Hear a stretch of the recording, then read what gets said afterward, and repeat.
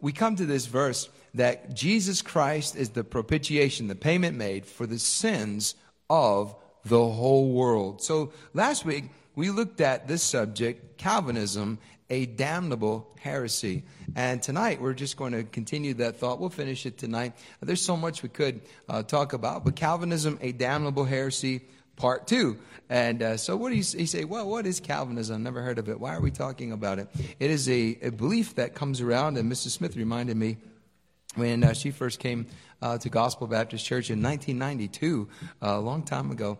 And she asked me a question. She said, what do you think about Calvinism? Because she just learned a little bit about it, and she knew it was a damnable heresy. And I says, I don't believe in that at all. She said, good. And she stayed. Amen. Maybe I should have told her I'm a little bit. At one point, I don't know. Just kidding, Mrs. Smith. We're glad you're here. But it's a teaching that gets into a lot of churches and a lot of pastors, and mostly it is a damnable heresy, but a lot of times it's because of laziness.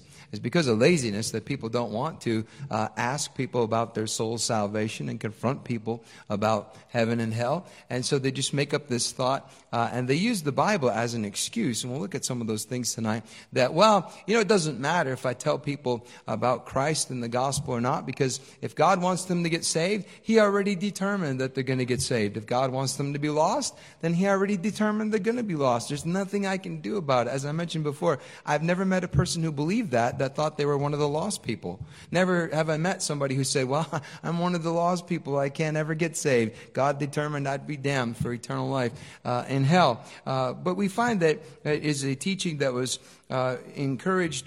Augustine, a Catholic, a great Catholic thinker as far as Catholic thoughts, came up with this thought and made it popular in vogue. In one of his, a man who studied him, John Calvin in Geneva, Switzerland, took this to another level and brought it into the mainstream in Protestant churches. I thank God I'm not a Protestant. I'm a Baptist. We didn't protest anything. We never came out of the Roman Catholic Church because we were never in the Roman Catholic Church. But the Protestants made this real popular, and a lot of Baptists have bought into it. And so they think that this thought of Calvinism is that, God just chose, whenever you hear this, foreordained counsel before the world and God and whoever else we don't even know sat down and came out, you better run the other way, all right? And so we find that they say that, well, God picked, 1, 2, 1, 2, 1, 2, 1, 2, 1, 2, 1, 2, 1, 2. All the ones, you're going to heaven. All the twos, you're going to hell. And that's what they say God did. He figured out, maybe it wasn't 1, 2, but it was mostly more people than were going to heaven are going to hell, because we know the Bible says that hell is a broad road. Many there be which go in the road of destruction. Hell hath enlarged itself. And so we find that that's the belief system that we're looking at, explaining the Bible answer to it, because you're going to hear it. It's going to come up. Listen, as a pastor, I meet other people, and they tell me that this is what they believe, and so you look at the Bible and say, well, how do you get that from the Bible? You don't. You get it from some dead theologian. You get it from some cemetery where you went to study, and they warped your brain, and they warped your Bible, and they warped your theology, and that's where you get it from. So either salvation is, number one, limited to just those whom God chooses, whatever that means, or salvation is freely available to all. I choose that one, because the Bible says, look at Romans chapter 10. Romans chapter number 10. Romans chapter number 10 and verse number 13. For whosoever shall call upon the name of the Lord shall be saved. All you have to be is a whosoever. It's anybody. We could put anybody's name in there. The other day, Adam and I were out. We only talked to, 2, 3 people. And wouldn't you know it, we found an elected person. I mean, she was Everybody's elected, amen? She wanted to go to heaven. And I didn't ask her. I said, are you a 2 or are you a 1? What is it more? What do you think? And no, I just said, look, do you understand you're a sinner? We spent a lot of time with her. Do you understand you're a sinner? Yeah, I understand. Went through the scripture. You understand that there's a penalty for sin. That penalty is death and hell. I got that. Okay, who died for your sin? Jesus Christ. Did you believe he was buried and rose again? Absolutely. Okay. Are you a whosoever? Absolutely. Put her name in there. She trusted Christ as her Savior. Now her neighbor, Brother John's trying to get her to come to church. Amen. What a wonderful opportunity. And so isn't it exciting to find that there are people out there that want to be saved, and God wants to save everyone. If you're a whosoever, you can be saved. The whosoever wills are elected to salvation. The whosoever won't are elected to damnation. But the choice is up to the person. Romans chapter number 3. Romans chapter number 3. And look, if you would, at verse number 21. But now the righteousness of God without the law is manifested, being witnessed by the law and the prophets, even the righteousness of God, which is by faith of Jesus Christ unto all, and upon all them that believe, for there is no difference, for all have sinned and come short of the glory of God. All have sinned. Guess what? All have an opportunity to have the righteousness of Christ. That's what the Bible says. So we can take some theological book and we can take some explanation of the Bible, but the best explanation of the Bible is the Bible. So let's just read it. It's amazing. People read all kinds of books about the Bible. It's even bigger than the Bible. Let's just read the Bible and find out what it says. John 3:16, a familiar verse to all of us. For God so loved the world, that he gave his only begotten Son, that whosoever believeth in him should not perish, but have everlasting life. So salvation is either, number one, limited to just those whom God chooses, whatever that means, or salvation is freely available to all. Now let's tackle this idea. We could spend a long, long time on it, but we're just going to spend a little bit of time. This idea, because you're going to hear it as you talk to people, that have been warped by this thought, or maybe they just don't know, and that is they take these Bible words and they turn the meaning around. We're going to read some of their own sayings. Predestined, election, and foreknowledge. Predestined, election, and foreknowledge. Because you're going to come across them in your Bible. You say, well, what does that mean? And somebody's going to tell you, well, it means this. And if you're not careful and you don't look at what the Bible says, you could maybe fall into that thought. Look at Romans chapter number 8. Romans chapter number 8. Here are all of the verses that mention predestined. Romans chapter 8 and then Ephesians chapter number 1 in just a second. Okay, Romans chapter number 8 and verse number 29. For whom he did foreknow, he also did predestinate to be conformed to the image of his Son, that he might be the firstborn among many brethren. Moreover, whom he did predestinate, them he also called. And whom he called, them he also justified. And whom he justified, them he also glorified.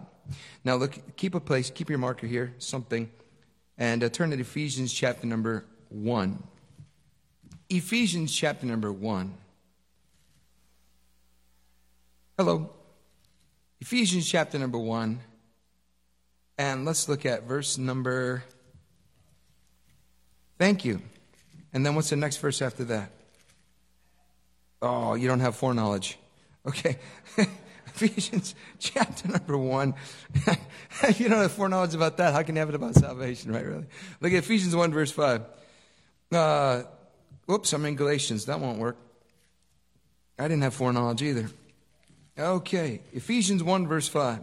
Having predestinated us unto the adoption of children by Jesus Christ to himself, according to the good pleasure of his will. Look at verse 11.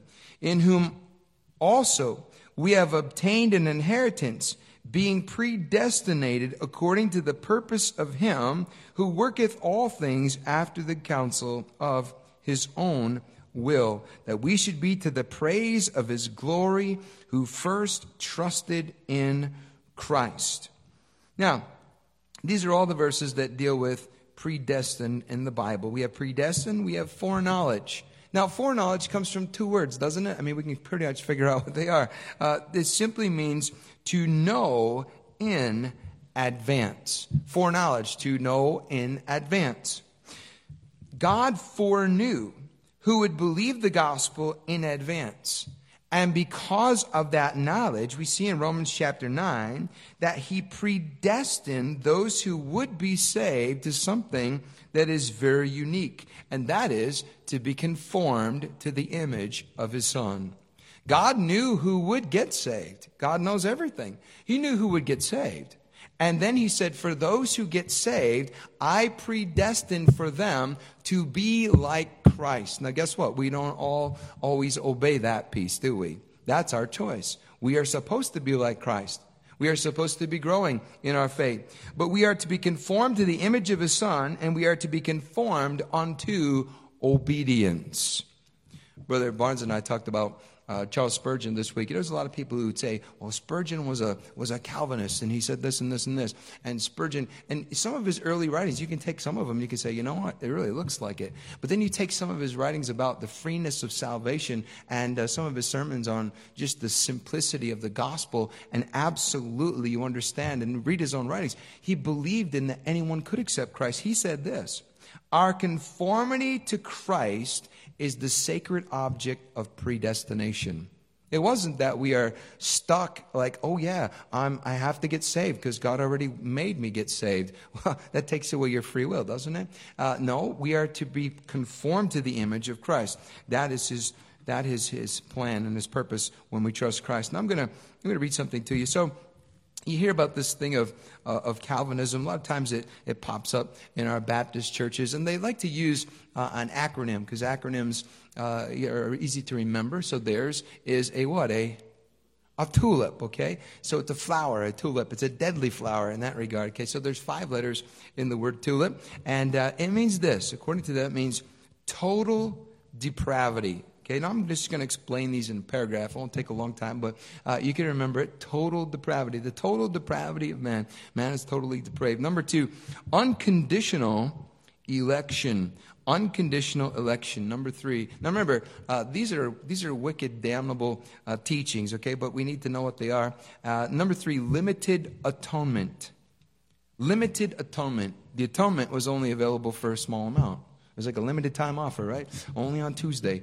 You can only get it from 5 to 8. Only when the red light special is on. That's the only time you can get saved. Limited atonement. Number 4, irresistible grace. Irresistible grace. So God's grace is irresistible. You can't do anything about it if he wants you to get saved. Number, last, 5, perseverance of the saints. Perseverance of the saints. So there's the teaching of the tulip doctrine of the Calvinists. And here is a description of each one of those. According to them, total depravity is the teaching that the unregenerate man is totally dead in sin to the extent that he has the inability to freely accept Jesus Christ.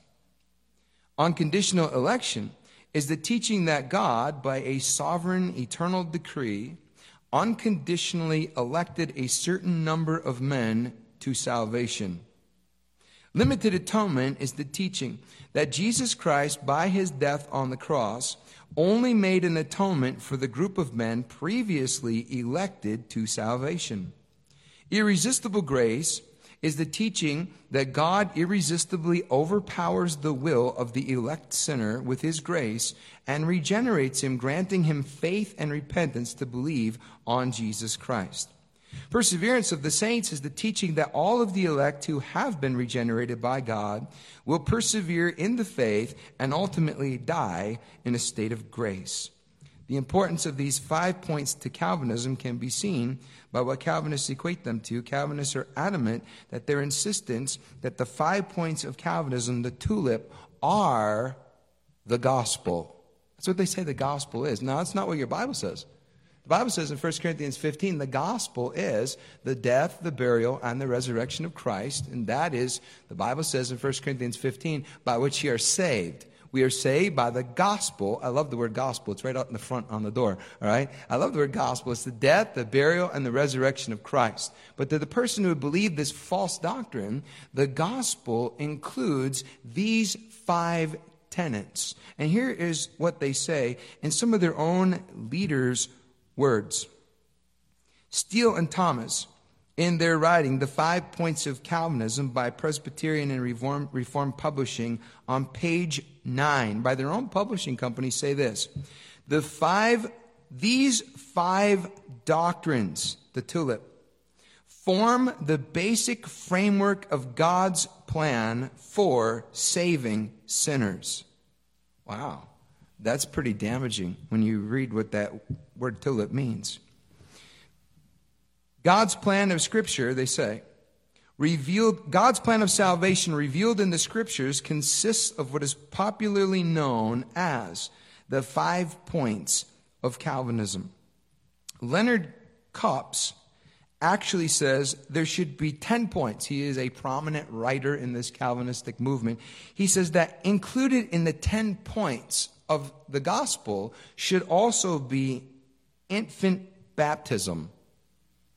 That's pretty crazy, right? Because you think, well, and so they would think, and they teach, and I've read some of their writings this week, they teach that for those who are elected, if your baby would get sprinkled when they're an infant, then you can continue that election in your family. So, the elected family, they have special rights, and so they sprinkle them, and now they can go to heaven too, because now they're going to be elected because of their infant baptism. The Sovereign Grace Baptist, Fred Phelps, claims that the preaching of the cross, 1 Corinthians 1:18, is an ellipsis standing for the 5 points of Calvinism. He then not only implacably insists that if you do not know the 5 points of Calvinism, you do not know the gospel, but some perversion of it. But he goes on to say, if you do not have a thorough knowledge and understanding of the 5 points of Calvinism, you are truly in darkness and ignorant of all divine truth. And if you do not have an intelligent belief in and love for the 5 points of Calvinism, you have no rational religion, but are bound up in a superstition and religious lies.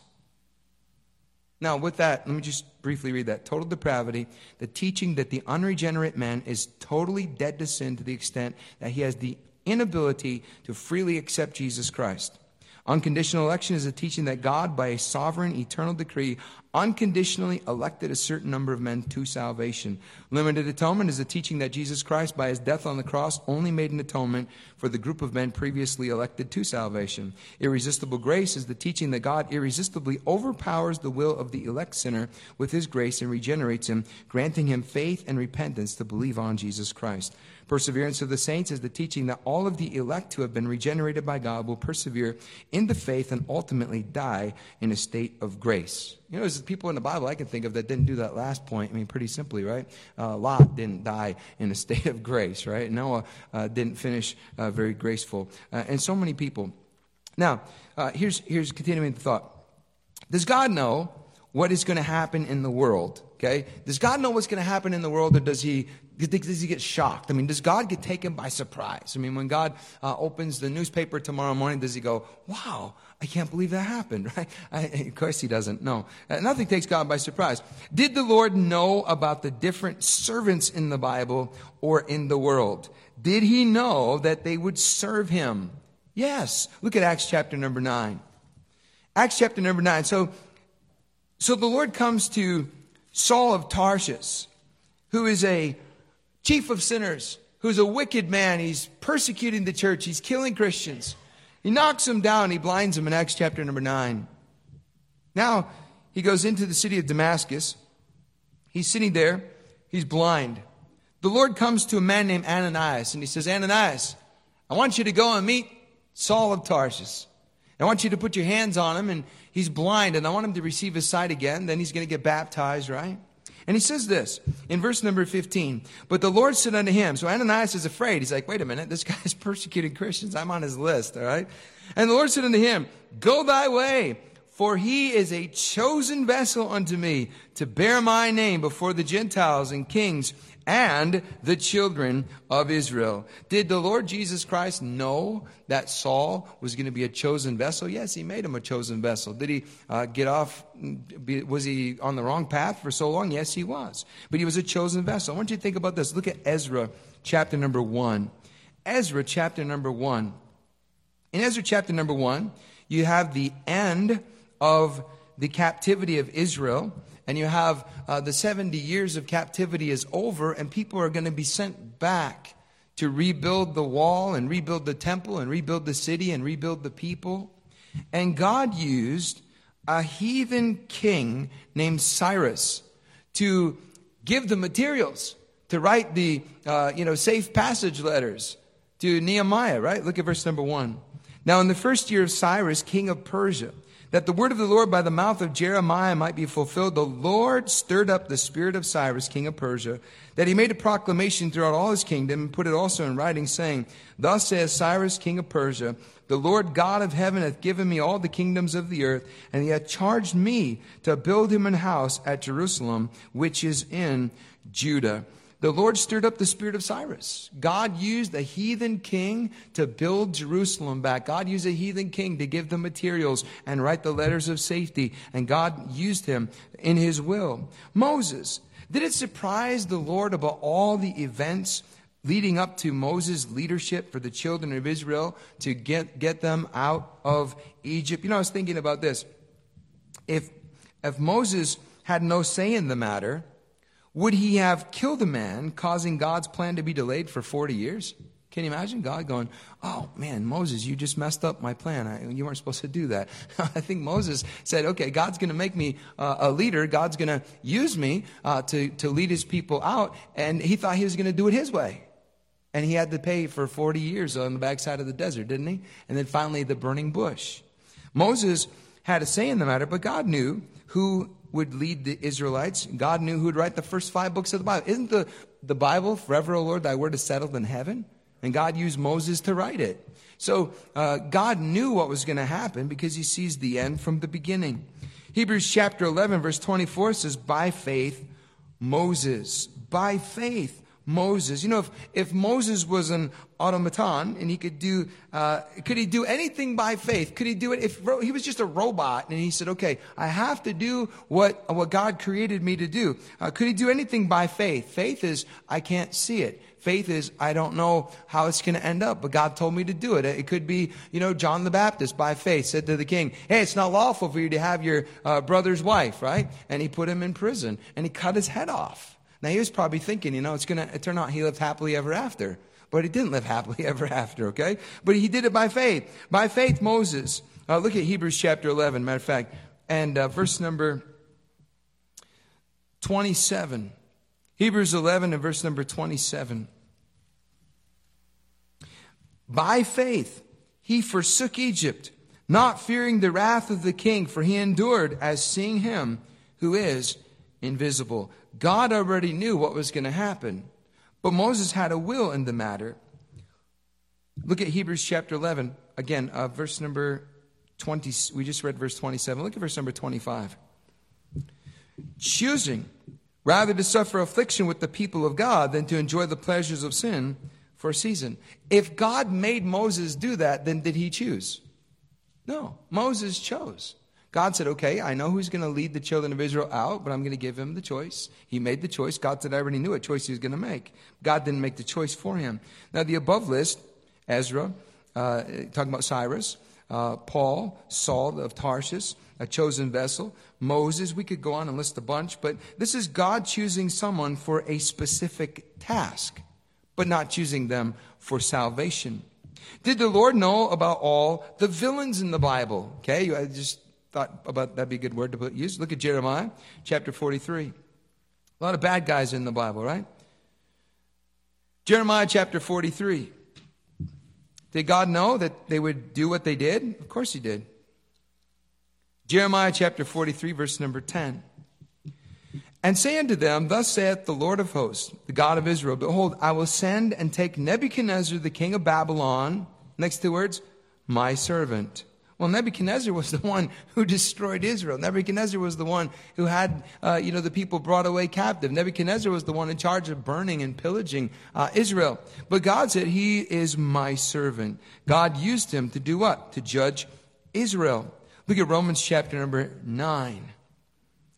We find that Pharaoh was a tool in God's hand to oppress his people, Romans chapter number 9 and verse number 17. For the scripture saith unto Pharaoh, even by the same purpose have I raised thee up. God raised up Pharaoh. Now, it's not talking about salvation. It's talking about a circumstance. That I might show my power in thee, and that my name might be declared throughout all the earth. Look at verse number 22. What if God, willing to show his wrath and to make his power known, endured with much long suffering the vessels of wrath fitted to destruction? Now, Calvinists like to use this and say, God elects some people as vessels to wrath. They can't help it. They're going to hell. He puts his wrath on them, and he gets glorified when he sends them to hell. A vessel of wrath. It's talking about Pharaoh. Verse 23. And that he might make known the riches of his glory on the vessels of mercy. And they use that. They say, see, there are other people who are vessels of mercy, which he hath afore prepared unto glory. Now look at Exodus chapter 14. Yes, the Lord did harden Pharaoh's heart. 6 or 7 times it says that the Lord hardened his heart. As a vessel of dishonor, he had a hard heart and oppressed God's people. Exodus chapter 14 and verse number 17. And I, behold, I will harden the hearts of the Egyptians, and they shall follow them, and I will give me honor upon Pharaoh and upon all his host, upon his chariots, and upon his horsemen. So even Pharaoh honored the Lord by following the Israelites into the Red Sea and being annihilated. There's a good Greek word, right? And being drowned. So he said the vessel of wrath has become a vessel of honor. Now it's not talking about salvation. It's talking about circumstances. So when we look at Romans chapter 9, we find that the application in Romans chapter 9 is the nation of Israel. What did the nation of Israel do when Jesus came? Well, the Bible says he came unto his own, and his own what? Received him not. But as many as receive him, to them he gave you power to become the sons of God, even to them which believe on his name. And it goes on, this is which are born, not of the will of man, nor of the will of flesh, nor of blood. I can't get it straight, but you get the idea there. So he says, I'm taking all who will believe on my name. So as the nation of Israel rejected Christ, they became a vessel of wrath. And as a nation, look at verse 32, Romans 9, verse 32. Wherefore, because they sought it not by faith, but as it were by the works of the law, for they stumbled at that stumbling stone, as it is written, behold, I lay in Zion a stumbling stone and a rock of offense, and whosoever believeth on him shall not be ashamed. It's talking about Jesus Christ. The nation of Israel stumbled at Christ. They came to the Messiah and they said, no, this isn't who we want. This isn't who we thought it would be. We don't accept him. We reject him. Yet, individual Jews, such as Paul, said that he started out as a blasphemer. Look at 1 Timothy chapter 1. 1 Timothy chapter number 1. So the nation of Israel, as a whole, rejected Jesus Christ as the Messiah. In Jerusalem, they rejected him. But you have the book of Acts, and thank God, some people received him. Matter of fact, many people received him. You have thousands of them receiving him. So the nation rejected him, but individuals received him. Paul said in 1 Timothy 1, verse 13, who was before a blasphemer and a persecutor and injurious, but I obtained mercy because I did it in unbelief. Look at verse 16. Howbeit for this cause I obtained mercy, that in me first Jesus Christ might show forth all longsuffering for a pattern to them which should hereafter believe on him to life everlasting. Paul was a blasphemer. He didn't receive the mercy of God, and yet in verse 16 he did receive the mercy of God. He after received. He was a vessel of wrath and became a vessel of mercy. It was his choice. Salvation was up to him. Again, these people mentioned they were chosen for a specific task, not chosen to be lost. In the case of Nebuchadnezzar in Daniel chapter number 4 shows that he very well did choose the Lord for salvation. You read Daniel chapter 4 where he's out there for 7 seasons, right? Probably 7 years. His hair grows long like feathers. His fingers are like eagle talons. And he says, you know what? The Most High ruleth in the kingdom of men and giveth it to whomsoever he will. I know who is in charge. God's in charge. He had pride before. He walked out on his porch. Is not this great Babylon which I have built? And God says, you know what? Go eat grass for 7 years and then go figure out who's really in charge. And so finally he praises and extols the God of heaven. I believe Nebuchadnezzar will be in heaven, and we'll see him there someday. So here is a man that God used, and he was a wicked man. He was an ungodly man. He persecuted God's people, and he ended up trusting God to take him to heaven, I believe. Now, the person who believes God chose some to salvation and others to reprobation and damnation most often teaches that foreknow, instead of meaning, so we foreknow there's going to be a snowstorm, right? I mean, the panic is set in. Oh, there's going to be a snowstorm. Oh, it's going to be 18 inches. Okay, it's just water. I used to say that till there was a tsunami in Japan. I was like, that's just water. It's like bad. Okay, but we foreknow there's a storm coming, okay? We understand. We see they have radar and they're tracking the thing and they get the trajectory and all that stuff. And but foreknow, instead of meaning to know in advance, God doesn't get surprised when a person trusts Christ. He already knew they would. You know, when I trusted Christ in 1971, God didn't go, wow, hey, we just got this little kid right here, trusted Christ. Wow, that's it. Let's send him to New Hampshire someday. No, God already knew I was going to trust Christ. God already knew I was going to come to New Hampshire someday. However, God did not determine in advance or foreordain that I would receive Christ. He knew I would, but he didn't make me. That's the difference. So they changed that word. Now, let me just read to you something. It's just a little wordy, and I don't want to miss any of the words here. And then we've got a little bit more. In order to escape this straightforward interpretation. Okay, let's look back at Romans chapter number 9 again. Romans chapter number 9. Romans chapter number 9. Or 8, verse 29, rather. Romans chapter 8, verse 29. For whom he did foreknow, he also did predestinate. Now notice these are two different words. Okay, we're going to look at this. For whom he did foreknow, them he also did predestinate to be conformed to the image of his Son. Simply put, God already knew who was going to be saved. And God wants everyone who gets saved to be like Jesus Christ. God doesn't make anyone get saved. God doesn't keep anyone lost. He says, if you want to get saved, it's up to you. It's totally your choice. I want you to get saved. I sent Jesus Christ to die for you, for the sins of the whole world. But he gives the choice up to the individual. Now, when the individual trusts Christ, he already knew, because everything before the world began was already, look, the book of Revelation, God's not going to say, wow, that really happened. He's like, no, I gave it to John a couple thousand years ago. I know it's going to happen, okay? I didn't make it happen. It already happened because I saw it happen before the world began. But he doesn't make the people do that, okay? Now, so God wants us to be conformed to the image of his Son. Moreover, whom he did predestinate, them he also called. And whom he called, them he also justified. And whom he justified, them he also glorified. In order to escape the straightforward interpretation, the Calvinist must establish another meaning for foreknow and foreknowledge that fits his theory. Generally, this attempt must take two forms. Most try to maintain that foreknowledge and foreknow, instead of meaning to know in advance, means to determine in advance or to foreordain. I mentioned this guy last week who's a prominent Calvinist today, Piper. John Piper writes, he, God, foreknew, that is, elects a people for himself. End of quote. Others suggest that it means to love beforehand. And when you get into that one, that is a really crazy, we're not even going to look at that. There are, however, several reasons why neither of these stratagems will work. Various Calvinist authors argue that foreknowledge is the equivalent of determined counsel. God's omniscient wisdom and intention, God's prerogative to choose beforehand. John MacArthur, who is a Calvinist, writes, God's foreknowledge, therefore, is not a reference to his omniscient foresight, but to his foreordination. God does indeed foresee who is going to be a believer, but the faith he foresees is the faith he himself creates.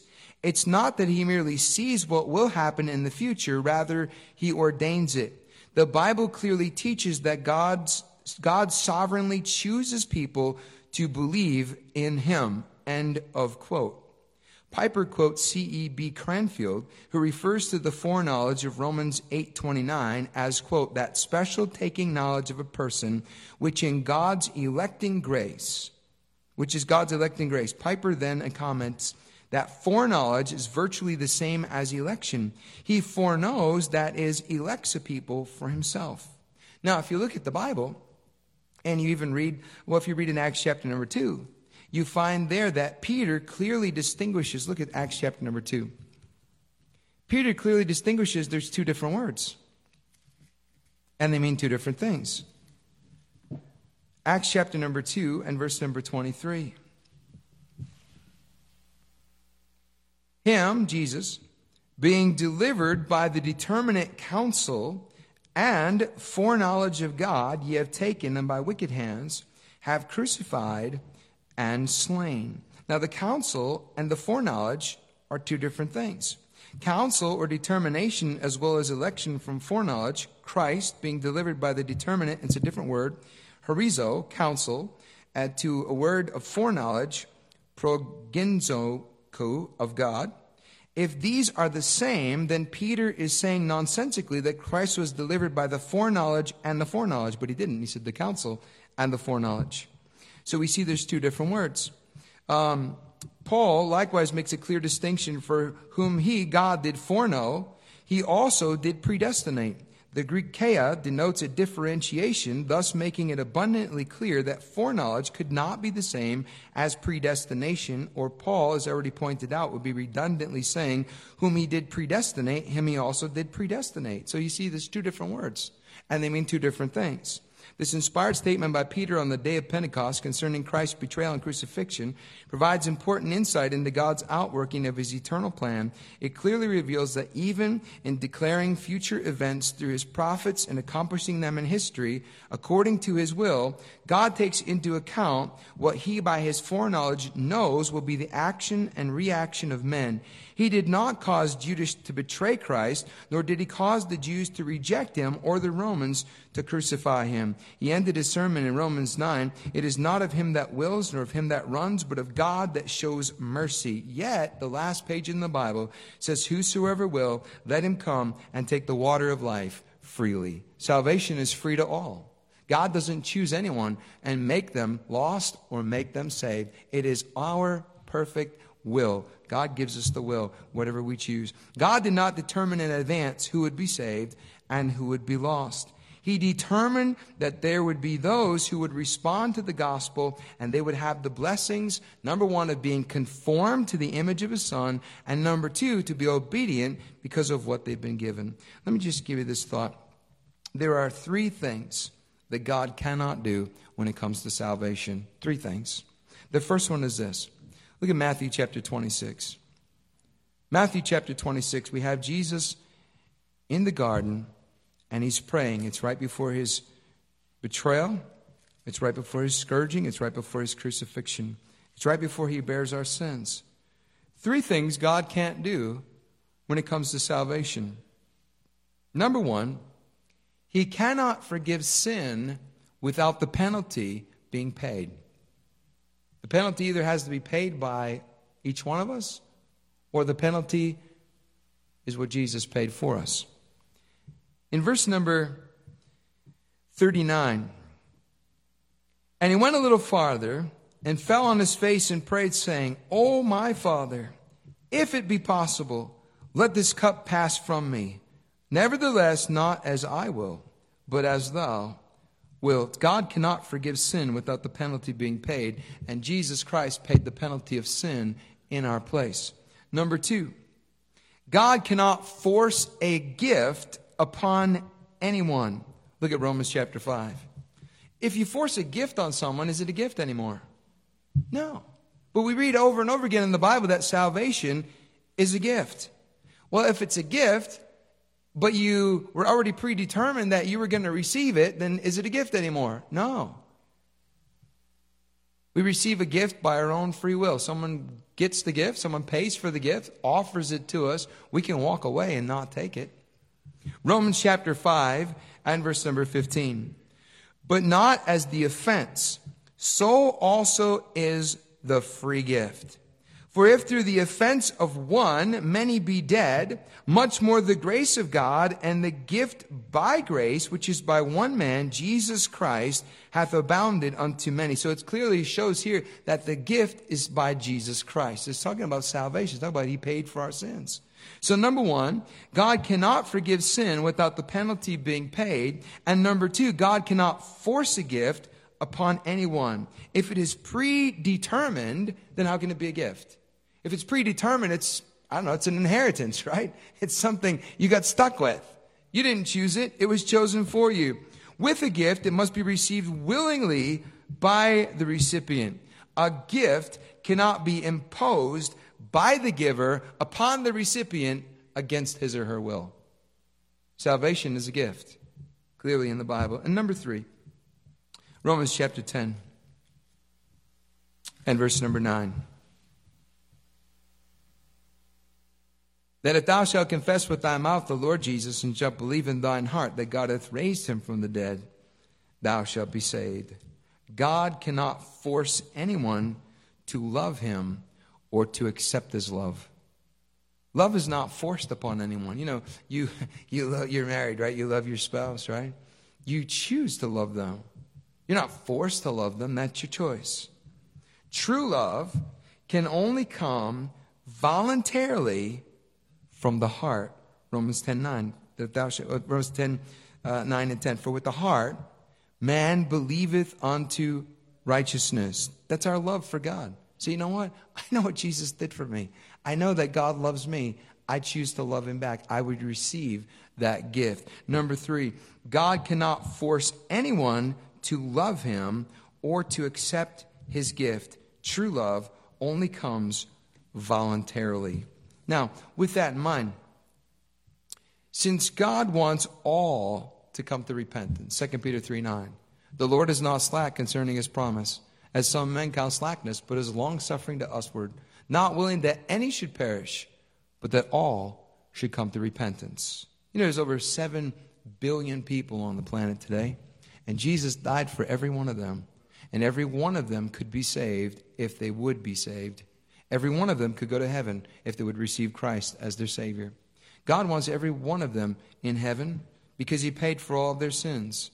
Since God wants all to come to, you read about the Calvinists, they really aren't into the grace of God much at all. It's the wrath of God, the anger of God, the God are just holding, sway over you and looking for an excuse to rub you out and put his thumb on you. That's not the God of the Bible.